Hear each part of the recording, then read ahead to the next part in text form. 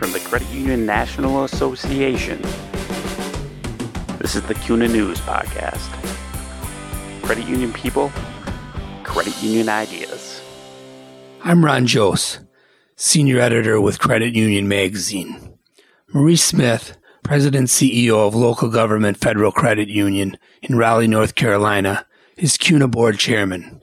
Smith recently wrote an op-ed piece commemorating Black History Month. In that piece, he called for expanding the cooperative principles to include a core value for diversity and inclusion. In this podcast, Maurice Smith discusses why diversity and inclusion are such essential elements of what credit unions and cooperatives do in their communities every day. He also reflects on his CUNA Board chairmanship and what it means to be a leader today in the credit union industry. On a personal level, Maurice, what does Black History Month mean to you? That's a good question, Ron. And let's put the obvious out on the table first for those on a podcast who don't get an opportunity to see me. But I'm African American. And so when we each year come along with February to celebrate Black History Month, it has a very personal meaning to me because of my heritage and ethnicity. It gives me a source of pride for people who look like me and the contributions they have made to the world in terms of inventions and in the art forms and government and society in general. And so that gives me an enormous sense of pride and a confidence that I, too, can contribute to the world as well. But also when I think about Black History Month, I think about the fact that there is a need to have a Black History Month in the first place. And so that signals perhaps a need for a greater focus on equality. So the fact that we have a month that's set aside to celebrate the contributions of any group of people suggests that it must have been a lapse or blind spots in history's recognitions of those people's contributions in the past. And so that's not to suggest that we shouldn't have a Black History Month or any other holidays to celebrate any other, points of history. But it's to suggest that we have a ways to go in culture and society and in business and even in the credit union movement to look for ways to be more inclusive of everyone. And so I think about it from those 2 points of view. But in either case, I am inspired by the works of Blacks in history, but I'm also inspired by the opportunities that we have facing us. How do you think credit unions can connect with Black History Month? I think credit unions have an important role to play because the credit union movement essentially is a composition of communities and cultures and various perspectives. Ron, I'm extraordinarily excited when I get an opportunity to talk to people from credit unions whose composition and demographics don't look like my credit union, because I think there's so much we can learn from each other. So the credit union movement, it just seems to be against the grain philosophically of who we are if we aren't being inclusive of all of the voices that make up the movement. The point I will always make about inclusion and diversity and such, and this is a secret weapon for credit unions.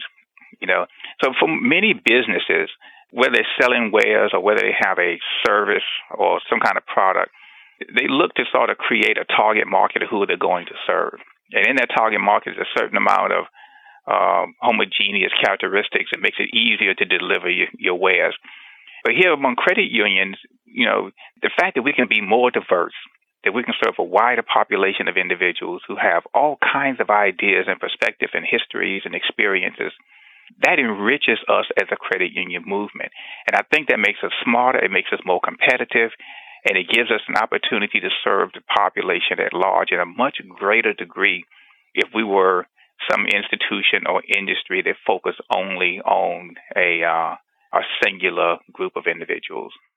In a recent op-ed piece you wrote, actually for Black History Month, you wrote that to the 7 cooperative principles should be added an 8th principle, one that stresses diversity and inclusion. Why do you think that is so important within the cooperative philosophy? This is my 40th year in the credit union movement, believe it or not. And I can't think of anything I'd rather be doing with my life than what I'm doing today. And so growing up in the credit union movement and paying close attention to the history and the philosophy and of how we do what we do and why we do what we do and what inspires us, I really take that to heart. And so the 7 cooperative principles is something that I focus on not just in my career, but also in my personal life. So I take them very seriously. And the notion that we can go to the principles and add a new ideal is nothing that I take lightly. And so these principles are the governing tenets that sort of define cooperatives and credit unions. They sort of direct us. As my credit union thinks about strategies for the future, new products and services, we look at the principles and say, is this in line with what the principles say? And it's something consistent with what we should be doing. They're not quite stone tablets for the credit union movement and cooperatives, but there's something that if you're going to go to them and you're going to add a new ideal, it should be seriously considered what kind of impact it's going to have. I think it's time for diversity and inclusion and equity to be a part of the discussion about the principles. These notions seem to be getting louder today, not just in society or just in business, but I've seen this topic come up more and more in the various conversations I have with my colleagues.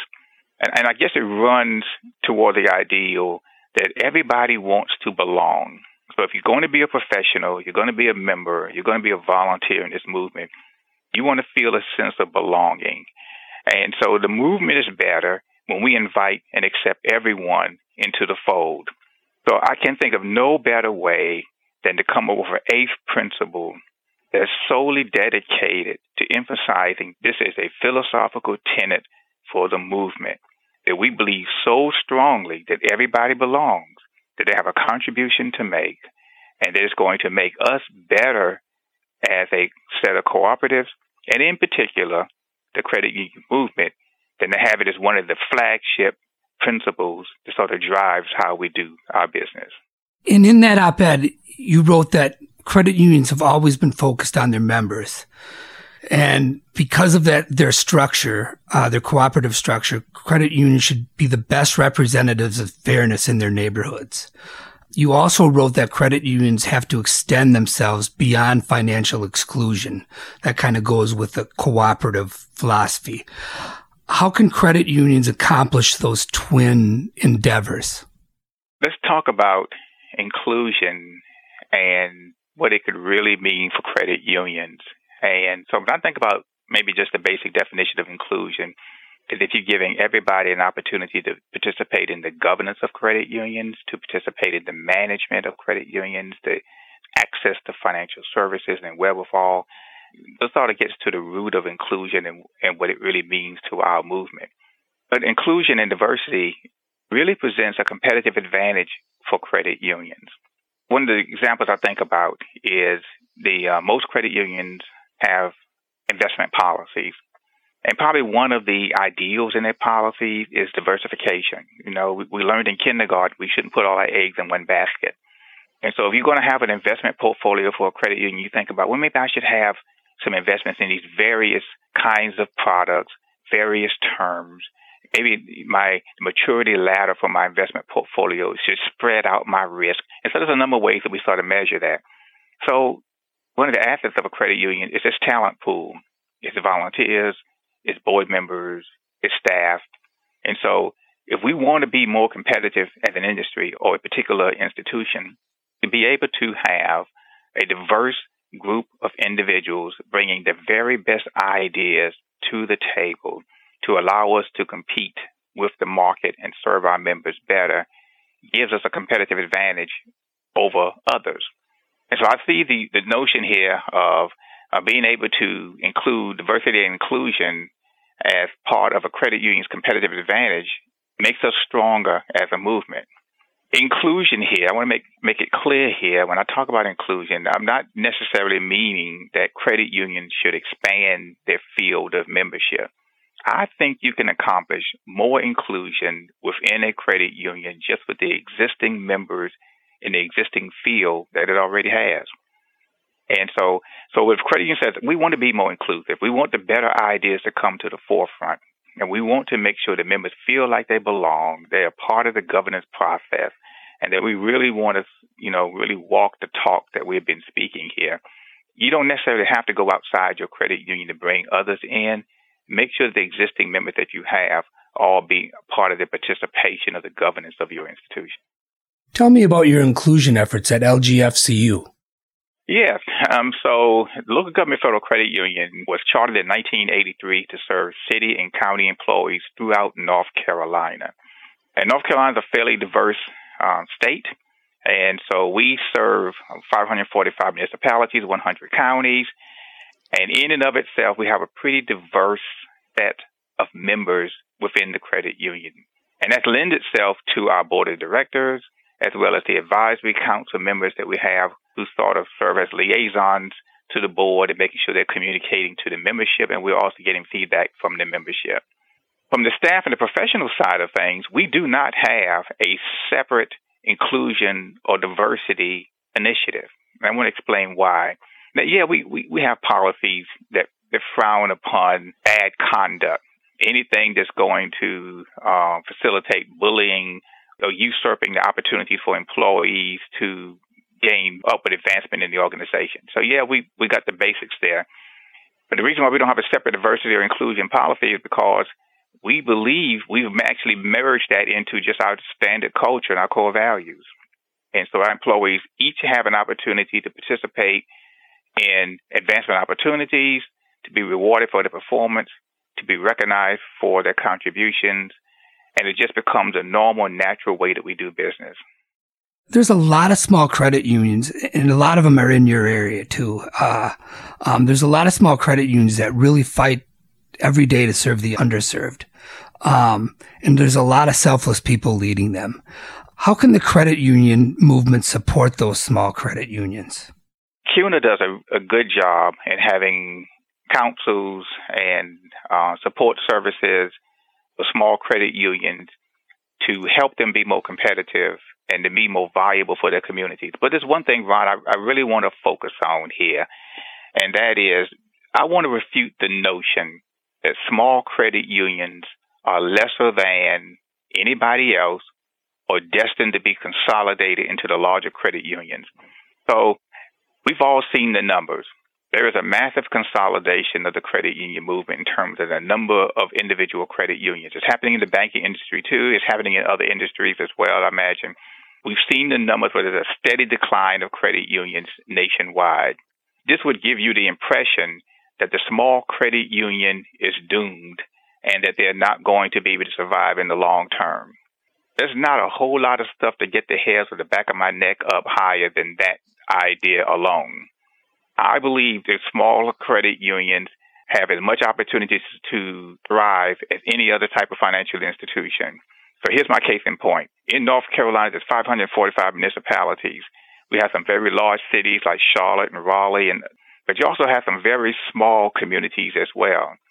If there was a universal thought that bigger is always better, then these small communities would not survive in my field of membership. The individuals can move anywhere they want to. So a family can move to Charlotte if you want to live in a community of 2 million people. But many people live in small towns because I like the lifestyle. I like knowing exactly who my neighbors are. I like seeing the mayor when I go to the grocery store and we can have a conversation about how to make my community better. I like a smaller and maybe a little slower pace of life. Individuals who live in smaller communities chosen to do so because there's something valuable that it provides to their lifestyle. Smaller credit unions can also provide the same kind of value to their membership if they're given the support and opportunity to do so. And so when you cast this notion that the smaller credit unions are not the future, that basically they are prey for the larger credit unions to merge them in, then I think we're doing a disservice to what they provide to the movement, what they provide to their members and their communities. What the credit union movement can do for small credit unions is inspire them, support them, and let them know that we believe that what they're doing for all of us in general is valuable and making sure that we are here for them as well. What are you most proud of about your tenure as CUNA board chair? Probably the thing that I'm the most proud of, Ron, is just being a part of this board of directors. I have a front row seat to some of the most amazing discussions that occur on this 24-person board for CUNA. And so board meetings, like most corporations and like, the boards of our credit unions, they're closed meetings. You don't typically televise them. You don't send your minutes out to the public, So the CUNA board is no different. That we have a closed board meeting. There's management and staff there to support the board. And we talk about some things that we want to keep to ourselves, until the time is right to share with the rest of the movement. And because we have board members who represent these different constituency groups, from small credit unions, from geography, from the leagues as well, you would think a board that have all these separate constituent groups would be a board that's sort of, entrenched on its particular ideals and interests, special interests. But that doesn't happen. And so I'm inspired to be with this group of talented individuals who really make conscientious, valuable decisions, very insightful, judgments about what's good for credit unions at large. The only frustrating thing I might have about it is I wish the whole credit union movement could see in real time what their CUNA board does for them. I know practicality that makes that difficult to do so, but I want the rest of the credit union movement to feel really proud about what their CUNA board does for them, because they are really making an effort to make our credit union movement even better. And I was reading your biography as I was kind of preparing for our podcast. I noticed that you're actually licensed to practice law, and which is rather unique. And let's talk a little bit about your credit union journey. Where did everything begin, and how did you get to this point? My credit union journey, believe it or not, began when I was 12 years old. And at the age of 12, my father insisted that I choose a career at that point. And he said, son, it's okay if you change your mind as you get older and decide what you want to do. But as a responsible citizen, you don't have the luxury of going through life without having a goal in front of you. So at the age of 12, he told me to choose a career. And through a series of happenings over the next 24 hours, I chose banking. But I wanted to go into banking business. I turned out better. I ended up in the credit union business. And so at age 22, graduated from college, I started as a loan officer for State Employees Credit Union, there for 13 years. And then Jim Blaine eventually kicked me out, tongue-in-cheek. And I landed at local government Federal Credit Union in 1992. So law school was a late development in life. I went to law school at the age of 42. I was already the president of LGFCU at the time, and I wanted an advanced degree. And I've noticed, Ron, that whenever big questions came up at the credit union, there was some legal issue, some compliance question, or something that might have been more technical or strategic, we often would contact our outside counsel and get their opinions about what works and what would not work for our institution. And I thought, so what is it about being a lawyer that gives you special insight about making decisions?